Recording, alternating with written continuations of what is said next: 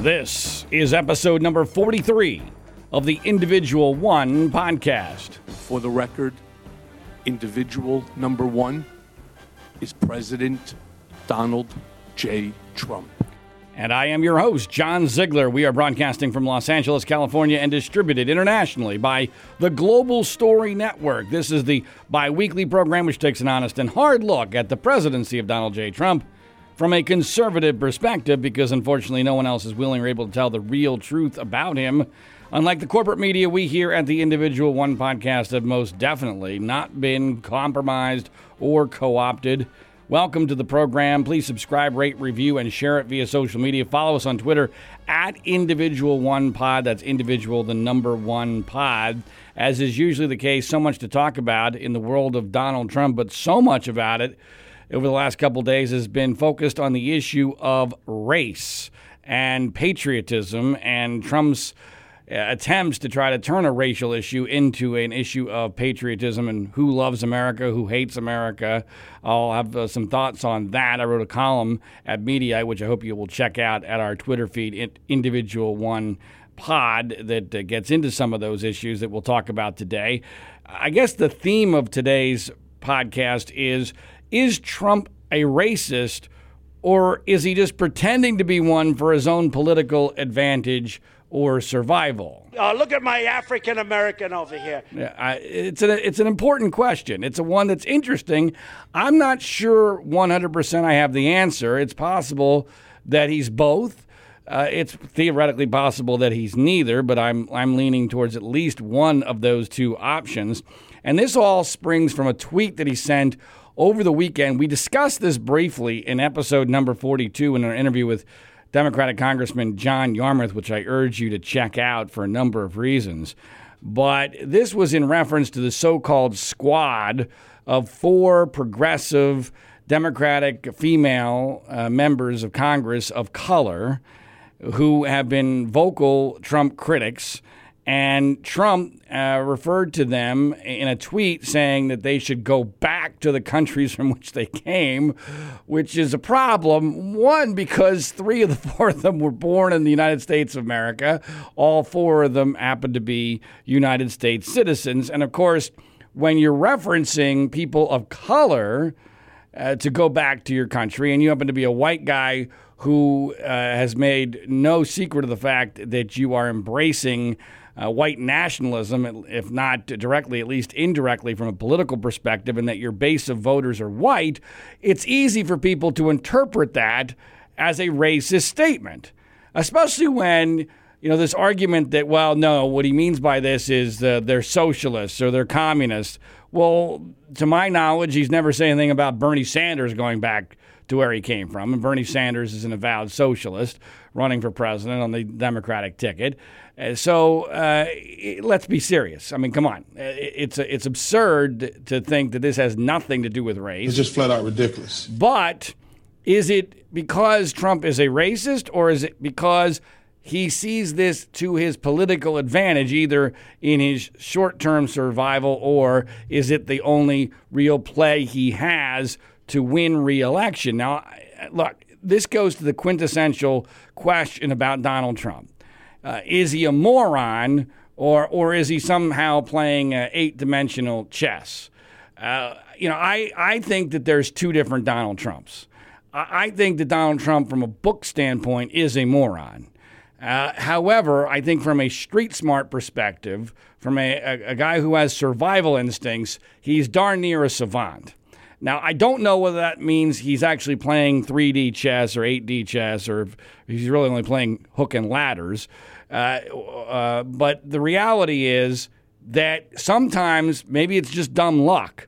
What he does actually works politically, even though if anyone else did it in the past, it would have been disastrous.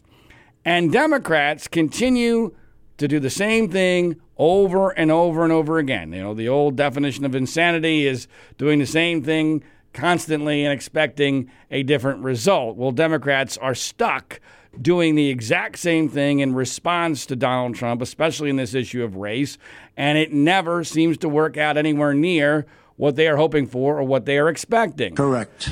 Because here's what's really I think, going on. Democrats, and I've discussed this with my good friend Congressman John Yarmouth, who's a very liberal congressman. Again, he was our guest in episode number 42. And I joke with him half seriously and half jokingly about this issue all the time. Democrats do not react intellectually. They react emotionally. They're all about feelings. And that's partially why they are so into political correctness, because they don't want anyone's feelings to be hurt. And so the only way they know how to react to an outrage, especially in the realm of race, is to be the victim. Oh, this is so horrible. I can't believe we have a president who's a racist. Oh, well, that doesn't work. Now, the thing, why I think Democrats are so confused here is that in any other situation in the past, that's how you destroy somebody. The allegation of being a racist, if backed up by any evidence at all, has been historically in recent modern times in America, that's a death sentence. That's the worst thing you can be called. And it has destroyed many, many people, sometimes unfairly. I've seen it firsthand where people have had their lives destroyed when they weren't racist, but they got painted as racist, and that was it. And I think Democrats and liberals see this as, aha, this is the magic bullet. We can bring Trump down if we can just prove he's a racist because it's worked before. But the dynamics here are very different. They are unique. First of all, Trump doesn't seem to care about swing voters. He only seems to care about his base. Correct. And I don't know for sure how much thought has been put into this, but I think there's an argument that from his inauguration, he has always looked at this as he needs to survive, whether it was because of fears of the what happened with the Russian influence in the election or whatever it is, other scandals, that he has always felt safe in appealing to his cult 45, as I refer to it, his base of support, which is much smaller than normally a president would be comfortable embracing. Most presidents have always thought that you got to get to 52, 53% approval. That's your goal. If you have 52, 53% approval, you have just over half the country going with you, then you can pretty much govern as you would like, especially if Congress is on your side. Trump has never thought about that because he doesn't really care about legislating. That's why there's only been one major law passed in his almost 3 years of presidency. That's the tax cut law. So he doesn't really care that much about that. He never really cared about his wall. He never really cared about getting rid of Obamacare. Those were promises that were just bullcrap, intended to appeal to those Republicans who actually thought he might be a real Republican. So that was just food for the base. So he also, let's be clear, at his heart, he's a narcissist. He loves the roar of the crowd, and a cult will give a far larger roar than will people who are just very soft in their support for you. A soft 53% doesn't really appeal to Donald Trump. Donald Trump would rather have a rabid 41, 42% because they cheer. They love you. They wear your red hats. They think you're a god, and they will believe anything you say, no matter how ridiculous it is. Correct. And we know constantly that that's what Trump has counted on. I love the poorly educated. So here's the dynamic. Democrats don't understand that it's never going to work. It's never going to erode Trump's base. Now, is Trump's base large enough to get him reelected? That's the key question here. And even I don't have a full answer to that. I do not believe it's large enough to beat Joe Biden, which is why I've consistently said Joe Biden has got to be the nominee if you want to beat Donald Trump. Anybody else opens up a Pandora's box of other possibilities. But if it's Biden, a white male who isn't completely insane and, at least knows some Republicans and doesn't appear to be dead set on criminalizing being a white male, then, Trump is going to lose because his base is not large enough. But if the opponent is someone that he can create doubt about, he can create fear about, he can play identity politics with, in certain states like Pennsylvania and Florida, which are going to be key to this election, he's got a shot, and maybe a really good shot, depending on who that candidate is. So this dynamic, I think, is something that Trump is conscious of. Whether it's 3D chess or not, I don't know. But the polling so far in reaction to this controversy, which, let's be clear, has been bigger than I expected or I think is even warranted. I'm not suggesting that the president making an apparently racist remark on Twitter is not news, but we've become so desensitized. We are so desensitized now. I think there are far worse things that Trump has said and done, even in just the last couple of weeks. This was bad. I do believe it was possibly racist. It might be just it might even be worse, by the way. It might be a cynical ploy to appeal to people with racial animus or racial fear or racial anxiety among white people. But the reality is that this became a huge story, largely because the news media loves it. The news media is of the same ilk, because they're all liberals, as the Democrats. So they think this is the worst thing you can possibly do or say, is to be racist. And this is a card they have played time and time again, as I've already referred to in the past, and it has worked for them. But it cannot work against Trump. And in fact, sometimes it can backfire. And there's some evidence that it is backfiring, although not as much as Trump would like you to believe. Trump is already out on Twitter today claiming victory in this battle. He referenced a Rasmussen poll. Now, let's be clear. Rasmussen is always the most pro-Trump poll there is. It's a joke. They were way, way off in the 2018 midterm elections. But Trump, he often refers to them because obviously they give him the best news. They say the best things about Trump. So therefore, in Trump's world, they're credible inherently. But he tweeted triumphantly that Rasmussen now has him up 4 points at a 50% approval, and he even thanked the squad of the 4 progressive women, saying, quote, "Thank you to the vicious young socialist congresswomen. America will never buy your act." Now, again, I don't believe the Rasmussen poll. There's another poll that indicates, a Reuters poll that indicates he is still right at 41%. Approval, 55% disapproval, which is a horrible number and normally would give you very little, if any, chance at re-election. But even among those numbers, he is up 5 points among Republicans. Up 5 points from last week among Republicans. You cannot be serious! But down among everybody else. Down among Democrats a couple points. Of course, you can only get so far down. Once you're down to single digits, it's hard to lose much support among Democrats, and down among independents. So the jury is still out on what political impact, if any, this is going to have. I don't think it's going to have much. We've seen this before. And it's the same playbook over and over again.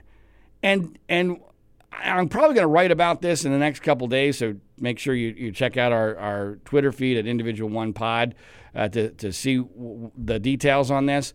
But one of the reasons I'm not sure I'm going to write about it is it's so politically incorrect and it's so dangerous to even write about. But part of the problem here is Democrats and the media, again, they're of the exact same mindset, don't understand why this might work for Trump, engaging in this battle with the squad, as they're being referred to, why this might work. They think this is proof that the entire Republican Party is racist. Now, I'm the first to admit that after years of defending the Republican Party as a lifelong Republican from charges of racism, that there's at least some portion of the party that is racist that I never realized was as significant as it is. And I've acknowledged this publicly. But it's nowhere near 50% or, something over a majority. I don't know what that number is. And I don't think it's clear cut as to whether or not someone is, quote unquote, a racist or not. But here's the part that Democrats and the media refuse to understand about what's really going on here. Trump wants to make the squad the face of the Democratic Party, partially because they are of color, partially because they are socialist. He wants to make them the face of the party because it scares white people. Now, why does it scare white people? Might be racist, but it also might be being sick of identity politics, which began on the left. It was the left, and this always goes back to this pendulum theory, which I see in all walks of life. We always overcorrect in this country. We have problems, like, for instance, racism was a real problem in this country, obviously, through the 1960s, and then we try to correct it. And now we spend a generation, maybe 2 generations, correcting to the point where we overcorrect. And now people on the other side get sick of it, and then they get scared. They get scared that, whoa, wait a minute. Hold on. It was wrong when people of color, black people, however you want to refer to it, were less than full citizens. But now I feel, as a white person, I don't mean me personally, I'm talking about this is how a lot of people look at it, especially in rural areas of Pennsylvania and in Florida, which are going to be key voters in the next election. They look at it as, wait a minute, hold on. I'm now close to being the less than 100% citizen. I'm the one who's going to be discriminated against. It's my stuff that's going to be taken away and given to black people in reparations or whatever else you want to call it. When they look at, and this is just symbolic, but when they look at Jussie Smollett, a black gay celebrity, being able to fake a hate crime and get away with it, with no punishment whatsoever, and being embraced by large portions of the liberal establishment, including Democratic presidential candidates, that pisses white people off. Because they're like, wait a minute, this was not the deal. The deal was we are going to make everybody equal, and that's fine and dandy. Again, I'm not naive. I realize that there are some white people who are just flat out racist and they hate people of color. They're being totally tribal about this. But there's another segment of the population that isn't completely irrational about this, that is just looking at it going, whoa. Wait a minute. I don't feel like I'm going to be treated fairly anymore. I feel like I'm the discriminated person. And when they see the squad and they hear the squad's rhetoric, especially when it's socialistic in nature, they get scared. And that plays right into Trump's strategy. Trump wants that. He wants them to be the face of the Democratic Party. And this is where I'm not sure we're talking about 3D chess or blind luck or somewhere in between. But I think that there's an argument to be made that Trump either, again, blindly, through luck, or because he's a lot smarter than people give him credit for, if he stirs racial animus on the left like he has by making the squad the face of the party and getting them to react to him so strongly as a racist, right? So the number one thing on the left is we got to get rid of this racist. Think about this, folks. How in the world, in that environment, is the left going to nominate an old white male like Joe Biden as their presidential candidate? How is that going to happen? That is, I believe, not a long shot, but it is less than a 50% proposition just looking at it from the global perspective. Correct. And it's quite possible that Trump understands this. Correct. Because that is the only way Trump can win here, is if he doesn't go up against Joe Biden. So he's creating an environment. He's creating an environment where Biden is going to have a very difficult time because liberals have lost their fucking minds, all right? And when they have lost their minds, they're not going to act rationally. They're not very rational people to begin with. But and the people who vote in Democratic primaries are very left. They're not generally moderates. And so when he has pushed their buttons to the point where they've lost their minds, they're not going to go for Joe Biden. Joe Biden is not the guy that is going to make them feel good and lash back. We're going to lash back against this racist by nominating a super old white guy. That's not going to be their impulse. Their impulse is going to be, well, who do we got? Who do we got that's going to piss off Trump as much as possible? Well, Kamala Harris right now fits the bill better than anybody. She's a female of color. Well, Kamala Harris, not coincidentally, happens to do worse against Donald Trump in head-to-head polling than any of the major candidates. And it's not a coincidence. Now, part of it is because she's a woman of color. I will acknowledge that. Part of it is because she's super socialist. And I don't think she's authentic. She'll say whatever she wants to say at the moment because she thinks it appeals to whoever she wants to appeal to, which, of course, is a lot like Trump. But the reality is that Trump doesn't want to run against Biden. He would rather run against Kamala Harris. That's territory that he feels far more comfortable in. Why? Because his base, the people of rural Pennsylvania, the people of the panhandle of Florida, the people he absolutely needs to come out in huge numbers for him, are not going to vote for Kamala Harris over Donald Trump, especially when he's waving not a white flag of surrender, but a white flag of, I've got your back, white people. That's what he's saying. Subconscious, it's not even subconscious. He's basically overtly saying, I'm not going to screw white people because they're white. I'm going to hold the line on this tidal wave that is perceived by a lot of white people of the pendulum going too far in the other direction, to mix a metaphor. That's the fear. Now, whether that fear is rational or not, I think is an open debate.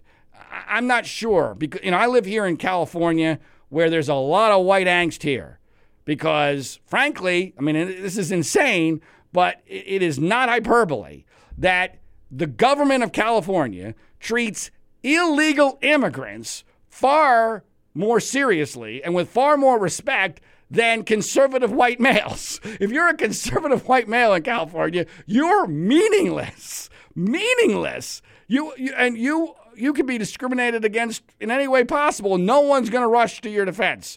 If you're an illegal immigrant, the establishment in California will do everything they possibly can to protect you. We saw that this just past weekend with these bogus ICE raids, which I told you were going to be way overblown. They were more way overblown than even I thought.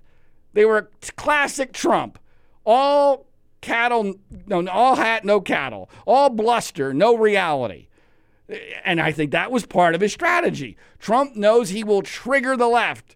I'm going to have deportations. The left goes crazy and shows just how much in favor of illegal immigration they are. And we saw it here in Southern California. The Democratic establishment and the news media, again, they're basically the same thing, effectively were acting as advocates for illegal aliens or immigrants to avoid the ICE raids. This is not an exaggeration. They openly did this, actively. They would never do this to protect a conservative white male that was in trouble. Never, never in a million years. So while California is not in play politically, I do think that the white angst that I see here on a daily basis, especially in non-urban areas, you got urban whites who are basically, virtue signaling and just don't want their stuff taken away, so they're going to go along with the liberal agenda, and they're going to, it's white guilt, and the urban whites, they're as anti-Trump as anybody because they just don't want their stuff taken away. They don't want to lose their reputations, their jobs, so they're going to be as politically correct as possible. Those outside of the urban areas who are generally middle class or less than that, they are fearful. They are angst-ridden. And whether it's conscious or subconscious, they are going to gravitate towards Trump because they think he has their back, or at the very least, he's not going to take their stuff and give it to black people. A lot of this is very tribal. We have stopped voting in this country based upon policy, philosophy, even necessarily what's good for you personally. A lot of it is demographics. A lot of it is purely tribal. We are devolving back into a tribal mentality. And while nationally appealing to the white tribe is a losing proposition, Hillary Clinton won the popular vote by 3 million votes, in the Electoral College, if done right and getting lucky like Trump did in 2016, you can still win the Electoral College appealing to white people. You can still do that. And that's Trump's best play. In fact, it might be his only play. Correct. And that's what he's doing here. So is he actually racist? Look at my African American over here. I mean, there's a lot of evidence on both sides of this. But I do believe he is at least pretending to be racist because it actually works to his perceived political advantage or at least survival. And that is so counterintuitive and so beyond the comprehension of the media and the Democratic Party in this country. They just don't get it, and they continue to play into Trump's hands. And people say, well, what should we do? Are we just going to let him get away with this? It is not an easy thing. It is not easy to thread this needle, especially when you have to appeal to your base. I mean, because liberals are incensed by this. Nothing incenses them more. And there's some, it's not a bad thing that when someone they perceive as being racist, that enrages them. Okay, I get it. There's nothing inherently wrong with that. But from a political perspective, when your agenda, see, this is the problem. When your agenda on the left talks about reparations for people who haven't been alive for many decades, for slavery or whatever else it is, I'm sorry, you can't have it both ways. You lose all credibility with white people. So you got to get rid. If you're going to cry racism, you got to get rid of some of this stuff that makes it seem like your agenda is anti-white or that white people are going to be treated as less than black or brown citizens. And whether that's reality or perception, it doesn't matter because we live in a world where perception is everything. And that is the perception among a lot of white people. And it's not totally irrational because of the nuttiness on the left with regard to their policy positions. So I guess part of this to me is that, you know what, you kind of get what you reap what you sow. Democrats started this identity politics baloney, and now they don't like that it's coming back to haunt them to a certain degree. Again, I don't know whether or not it's going to be enough to salvage Trump's reelection. It is quite possible that he has miscalculated and that his base is just not going to be large enough. I have said time and time again that base will not be large enough against a Joe Biden who is still intact following a Democratic primary with a decent VP candidate. He can't beat Joe Biden, but I do believe he can beat Kamala Harris. And I do believe he can beat Elizabeth Warren. And I do believe he can beat Pete Buttigieg. Bernie Sanders, I don't believe is going to be the Democratic nominee, but I think he could probably even beat Bernie Sanders because I don't think most Americans even know who Bernie Sanders is. And the fact that he runs on a socialist ticket, I think will change the dynamic, would change the dynamic. It would change it from a referendum on Trump to a referendum on socialism versus capitalism. And that's an argument Trump wins. I've said it before, it bears repeating. Trump understands his best issues for the Electoral College are patriotism, capitalism, maleness, and whiteness, because those are four issues the Democratic Party are ceding to him 100% to their own peril.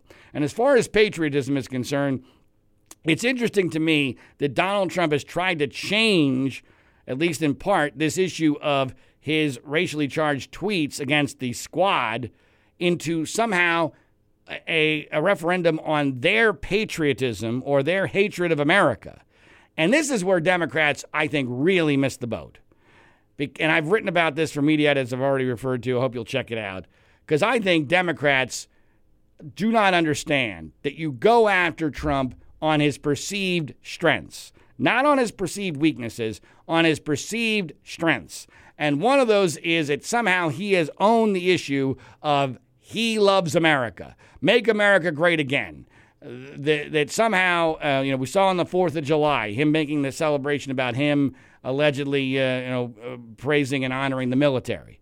And every time he does this, the left plays right into his hands. because he wants to own that issue.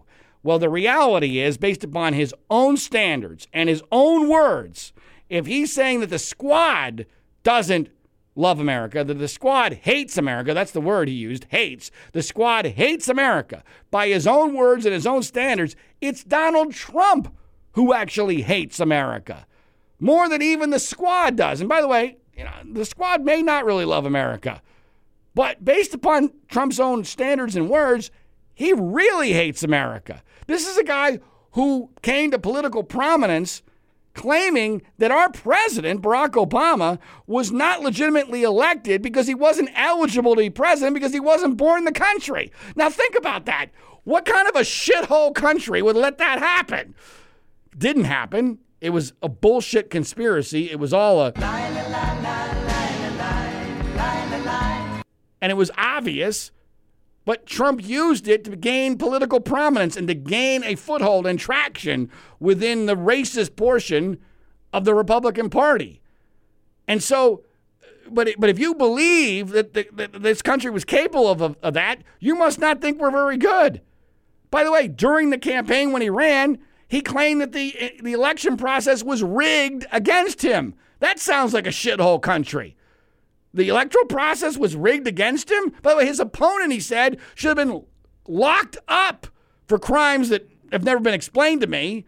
But how is it that a good country could allow a criminal to be the Democratic nominee, in his view? That sounds like a crappy country. He claimed all sorts of things during the election. His entire theme, make America great again. Well, what does that say? America's not currently great. Well, that doesn't sound very patriotic. And his inaugural address was as dark as it could possibly be. He made us sound like a shithole country. And now, as president, he believes that there's a deep state conspiracy. A deep state conspiracy against him. The collusion delusion is over.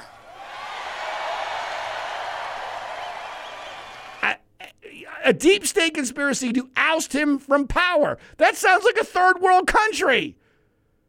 By the way, it's a witch hunt, he said, led by a lifelong Republican, former head of the FBI, in Robert Mueller. These are the forces out to get him. A duly elected president for no other reason than they are apparently against whatever the hell his agenda is.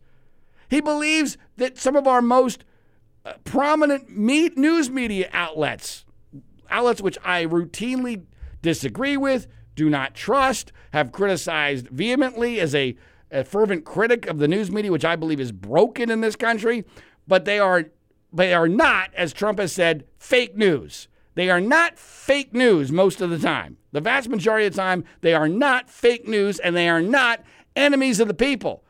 But this is a man who does not believe in free speech. He does not believe in the First Amendment of the Constitution, our founding principles of freedom of speech. This is why this country was basically created in the first place. He does not believe in it. And to call the New York Times and the Washington Post and the major news outlets fake news and the enemy of the people, that's an indication of a guy who does not believe in America. This is a guy who constantly degrades America unless it's good for him. And so, and I'm not even sure I don't think he actually really believes any of this. I think this is all his contrived BS. Correct. So if I'm the Democrats, what I want to do is I want to force Trump's hand on this. Make him defend his own patriotism on these terms in this playing field, because it's one or the other. Either you hate America, Mr. President, or you're lying to your cult base about all sorts of things, about how bad America is, the deep state, the witch hunt against you, the fake news, the enemy of the people, all this other stuff. But, by the way, he sided with Russia and Vladimir Putin, a former KGB agent, over our own intelligence agencies. What kind of a country has their president side with Vladimir Putin, a murderous former KGB agent over their own intelligence agencies. That would be a shithole country right there if that was true. Of course, it's not true. It's all bullcrap. Correct. So force him to pick a lane. Pick a lane. Either you don't really love America, Donald Trump, or you're lying. Which is it? But Democrats can't do that because they immediately, reflexively, reliably, always react emotionally instead of strategically. And it plays right into Donald Trump's hands. They always play the victim card. The 4 members of the squad were on CBS this morning playing the victim card, making it all about them. Now, they weren't terrible. I mean, they could have been worse. My standards for them are pretty low.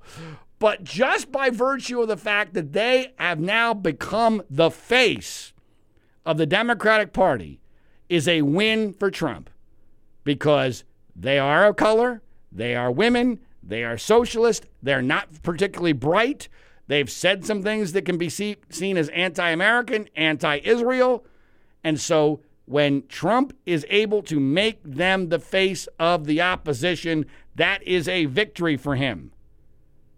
And liberals just refuse to understand this because it doesn't compute in their worldview. But their worldview, while it might get you a majority of the popular vote, good chance it doesn't get you the majority of the electoral college vote, which is how we determine elections, presidential elections in the United States. A couple other things I want to talk about in our hour here on episode number 43 of the podcast. As a longtime conservative talk show host, it has been not that surprising, yet incredibly depressing to see how many supposed constitutional conservatives have totally sold out to Donald Trump for purely commercial purposes. Correct. And one of the issues that has enraged me and has gotten nowhere near as much attention as it should among conservatives is this notion of the debt and the deficit. You know, conservatism, republicanism, the Freedom Caucus used to be about trying to rein in the size of the federal government and rein in spending. Under Trump, the exact opposite has occurred. Correct. And we now know that it is projected that in 2019, the United States government will have a $1 trillion deficit for just this year. Now, that would be bad under any circumstance. It would be the second highest of all time. But it's particularly bad when you consider that we are in an era of extreme economic growth and prosperity. That is the time period when you're supposed to reduce the deficit. And instead, it has exploded because Donald Trump, surprise, surprise, a guy who has lived off debt his entire life, understands that there is zero personal benefit to fiscal restraint when you're in charge of the federal government. Nobody gives you credit for it. And in fact, you can get criticized for it because someone's going to get their funding cut. And so he's spending other people's money, which is what Trump has done his entire life. He's spending our children's money, our grandchildren, our great-grandchildren's money for his own benefit. This is classic Trump. This was always going to be what Trump was going to do. And there has been no blowback from any major conservative, especially within the commercial media. And Rush Limbaugh, who was the founding father of conservative talk radio, finally yesterday acknowledged publicly in response to a phone caller, yeah, that whole fiscal responsibility thing, that whole being against the debt thing, that was all just a scam. Yeah, no one really believed it. It was all just a... We no longer care about that because our guy is in charge. Now, whether or not after Trump leaves, assuming we still have a country when Trump leaves, Whether they're going to change their tune on that, I don't know. They've lost all credibility with me. I think they've lost all credibility with the non-cult member, which is why they no longer care.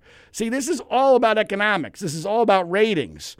And so because they realized, oh my gosh, most of my audience is Cult 45, and because the non-Cult 45 audience has left, because they realize, oh my gosh, this whole thing is a fraud. You mean I've been listening to this for decades and you didn't believe anything you really said?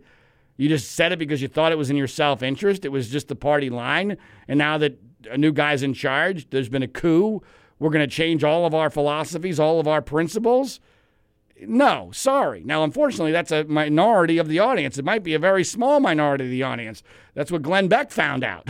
Glenn Beck was late to the party and realized too late, or I don't know if it was too late, but later than everyone else, oh my gosh, the audience doesn't give a damn about this stuff, this principle stuff. So I'm going to have to put on a red hat, and I'm going to have to toe the party line, and I'm going to have to be supportive of Trump as much as I can stomach in order to survive. And that's what Glenn Beck has done. Well, Rush Limbaugh just acknowledged, hey, you know what? This was all just a fraud. It's just a scam. No one cares about it anymore. No one probably ever really did care about it to begin with. And it's devastating because there's no going back. There's no going back, especially in this issue. You cannot, after you've had a Republican president and for 2 years you had a Republican Senate, Republican Congress with a deficit hawk, Paul Ryan, as Speaker of the House. So you have, it's never going to happen again, where you have all that in play, and even then, the deficit exploded. There was no curtailing of spending. And with the tax cut, instead of that deficit being closed, it actually widened. And so in the future, and this is where it really becomes devastating. Let me take this out of the theoretical into the practical. Kamala Harris is being mocked today by some conservatives for claiming that she won't have to raise middle-class taxes to pay for Medicaid for all. Now, everyone knows that's ridiculous. It's absurd. It's a lie. But I'm sorry, you have no credibility, none, to attack her on saying that because we can just add to the deficit. Now, it'll eventually break us. But once you give up that principle, it's not just theoretical. It has practical implications. And the practical implications here are you can't argue credibly that this is irresponsible. And it plays right into the Democrats' hands. Because now they can claim they're going to pay, they can give you the moon, the star, the sun.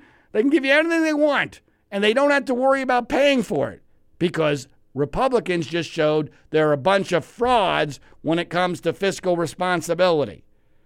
And this will eventually haunt us. I don't know when, I don't know how, but it's going to be big, and there's no coming back from it. And it's all going to be because, not that people will understand this, because the Trump cult will not want to understand this, but it will all be because Trump was the last opportunity to hold the line on this, and he not only didn't hold the line, he embraced the liberal view of federal government power, federal government spending in a way that can now never be reversed, ever. A couple other things real quick. I didn't get a chance in episode 42 to reference the resignation of Labor Secretary Alex Acosta, which I had spoken about previously, that I did not think he should resign because of the plea deal that he gave Jeffrey Epstein back in 2007, 2008. Now, Trump claims that he stood by Acosta and that he did not want him to resign, although I find that hard to believe because he's the president. And I doubt Acosta decided on his own. It might have been his idea, but Trump, I think, probably could have said, no, I'm not going to accept your resignation. But he did accept the resignation begrudgingly. They did a mutual press conference together out on the White House lawn, which is exceedingly rare for this kind of situation. I mean, I can't remember a president holding a mutual press conference with a cabinet secretary who resigned in scandal, alleged scandal, with the president being supportive of that person. But we're obviously living in very strange times. I do not think it was legitimate. I think it was very unfair. Was that deal with Epstein back in 2008, was it the best he could have done? I have no idea. I don't think anyone has any idea. But it was a different era prior to Me Too. It was a much more difficult case than people are giving credit for. Epstein's victims, while they were underage, they were also paid, which indicates that they easily could have been paid again to not cooperate. There's some evidence that they were not cooperating with the prosecution. One of the apparently key witnesses / victims had disappeared. These are not easy cases, especially back then prior to Me Too. And so the idea that somehow in 2020 hindsight, we can destroy a guy who was doing a good job apparently as labor secretary because of the fact that he got Epstein to plead guilty and had a, now unfortunately for Acosta, the penalties did not get executed in the way that I think he expected or they should have been. He got a far easier deal than I think Epstein or that Acosta thought that he had created in that plea deal. But there was some significant penalties, not as much as he probably deserved. But it's not as if Acosta has been credibly accused of engaging in some sort of cover-up or being paid off to give Epstein an easy deal. That's not what happened here. This is pure 2020 hindsight based upon a completely different world that did not exist in 2007, 2008. So, it disappointed me that Trump didn't more firmly stand behind Acosta and that he was forced to resign basically because of political correctness, which I thought wasn't supposed to happen in the Trump administration. Finally, is there going to be, not finally, a couple other things. Is there going to be a race against Trump for the Republican nomination? I have written in the past it didn't look like there's going to be a major contender to go up against Trump, which has major significant consequences. If you look at recent history of presidential elections, incumbents who have to fight off intra-party battles in their primaries tend to lose. Those that do not tend to win. It's really pretty overwhelming, the stats. And it's not coincidental. And so yesterday it was put out there that Mark Sanford, former congressman from South Carolina, I think he was also the governor there, he famously resigned over an affair he had. This is the whole Appalachian Trail meme that got out there, which I don't think is helpful to him, that he may make a run against Donald Trump for the Republican nomination. It's not certain that this is going to happen. In fact, gun to my head, I do not believe Sanford will run against him. He's already had some troubles early on and hasn't even officially announced. I am aware, part of my dog in this hunt is, I want there to be a battle for the Republican nomination, if only for historical and principal perspectives. I am aware that there's another prominent person who is strongly considering a run against Donald Trump, who I think would be far more well-suited to this battle than Mark Sanford. So I hope Sanford thinks twice about this. It is my understanding that there are some people who have reached out to Sanford to try to convince him that there's another person who might do a better job of this. I do not know the status of that. If I do find that out, I will certainly tell you.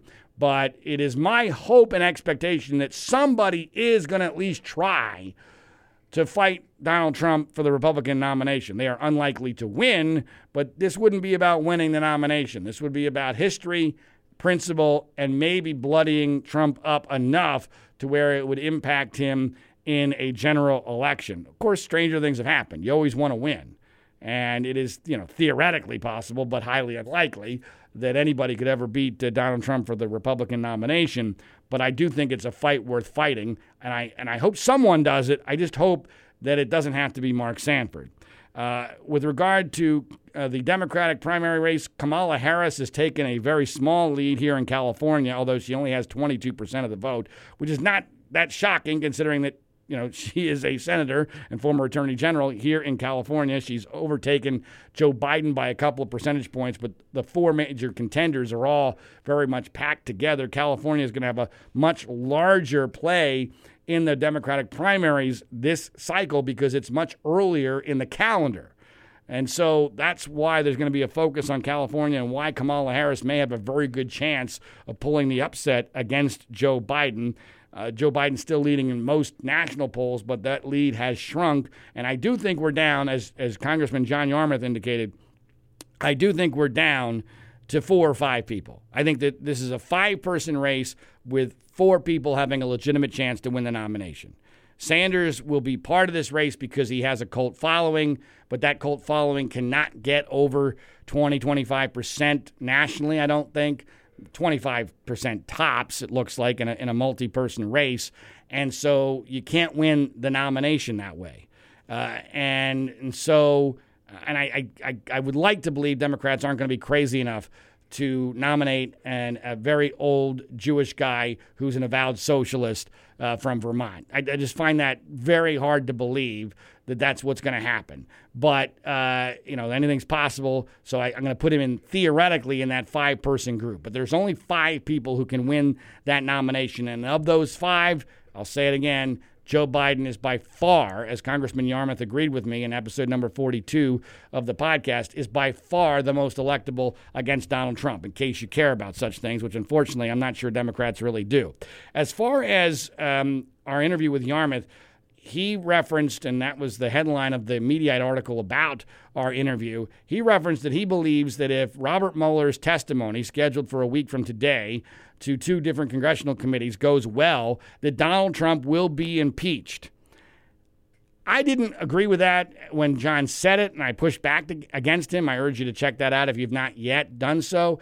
In thinking more about it, I'm even more convinced that John is not correct about this, that John is being a little naive and overly optimistic, which he openly admits he's vulnerable to being. It's part of why I love John, part of why we get along, because in so many ways we're very opposite. I'm the pessimist and he's the optimist. Trust me, it's worked out for his life a lot better than that's worked out for my life. But he acknowledges that sometimes that means he's wrong. He believes it. I don't think he's just saying it. He really believes that once Mueller testifies, that the majority of the Democratic caucus will be in favor of impeachment, and that will create a momentum that will force Nancy Pelosi to say, okay, let's go ahead with this. I am unconvinced. I am unconvinced that the audience for Mueller's testimony will be as large as it would have been 3 months ago. In fact, I'm sure it will not be. We're now in the middle of the summer. In most people's minds, this thing is over. The collusion delusion is over. In short, Bill Barr won. It was dastardly. It was wrong.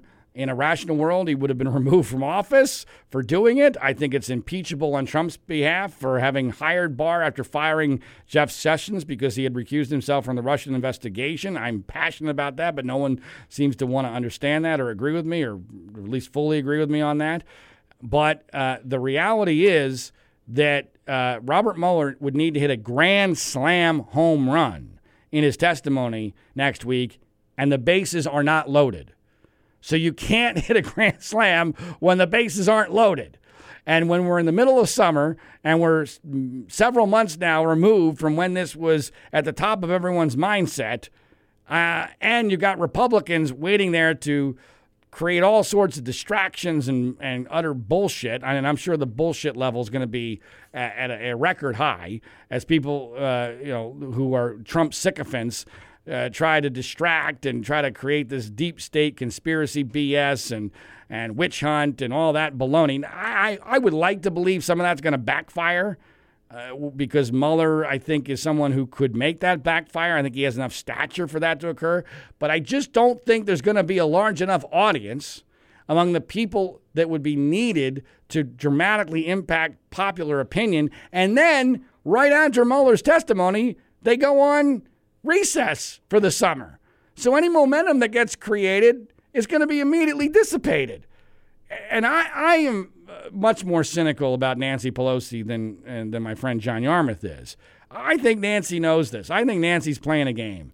I think Nancy wants to allow her caucus to let off all the steam they can, but that she knows that the calendar's on her side and that it's just not going to be possible to get the momentum for impeachment based upon the circumstances that exist. And once the summer's over, now we're really into the presidential campaign, and now it's basically impossible to impeach the President of the United States. Because now everyone can just say, well, heck, in less than a year, we've got an election. Why don't we just wait for the election? And I have constantly said, and I did convince Congressman Yarmouth of this, and to his great credit, he has acknowledged this numerous times on this podcast and elsewhere, that this is an issue of history. This is an issue of precedent. This is an issue of principle. If you don't impeach Donald Trump, impeachment no longer matters, and that we become darn close to a monarchy in this country instead of a democratic republic. Unfortunately, my belief is we're very close to that is what's going to happen, that Trump will not be impeached, and that Nancy Pelosi doesn't really want him impeached because she is determined, for whatever reason, probably wrongly, that it would help his reelection bid if he got impeached and then acquitted in the Senate, which is, of course, almost surely what would happen because Republicans control the Senate and the Republican Party has become a cult, and the cult is still firmly behind Donald Trump. Correct. So with all that said, I'm going to a couple things. Our next episode is going to be the day of, supposedly, and it's been postponed before, so it might be postponed again, but supposedly the day of the Mueller testimonies. We're, in all likelihood, unless something huge happens, we'll not be doing a new episode over this coming weekend. But we will do one reviewing the Mueller testimony a week from today. That would be the 24th of July. So make sure you mark your calendars for that, and then we'll do another episode the following weekend reviewing whatever aftermath there may be of that. But I'm going to keep the numbers that we end each edition of the podcast with static. 3% chance that Trump does not finish his first term in office, and a 52% chance that he is reelected as President of the United States.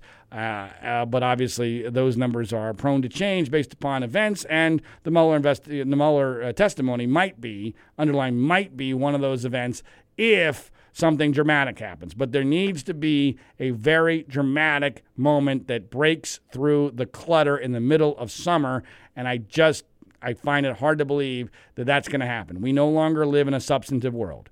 We live in a world of sound bites.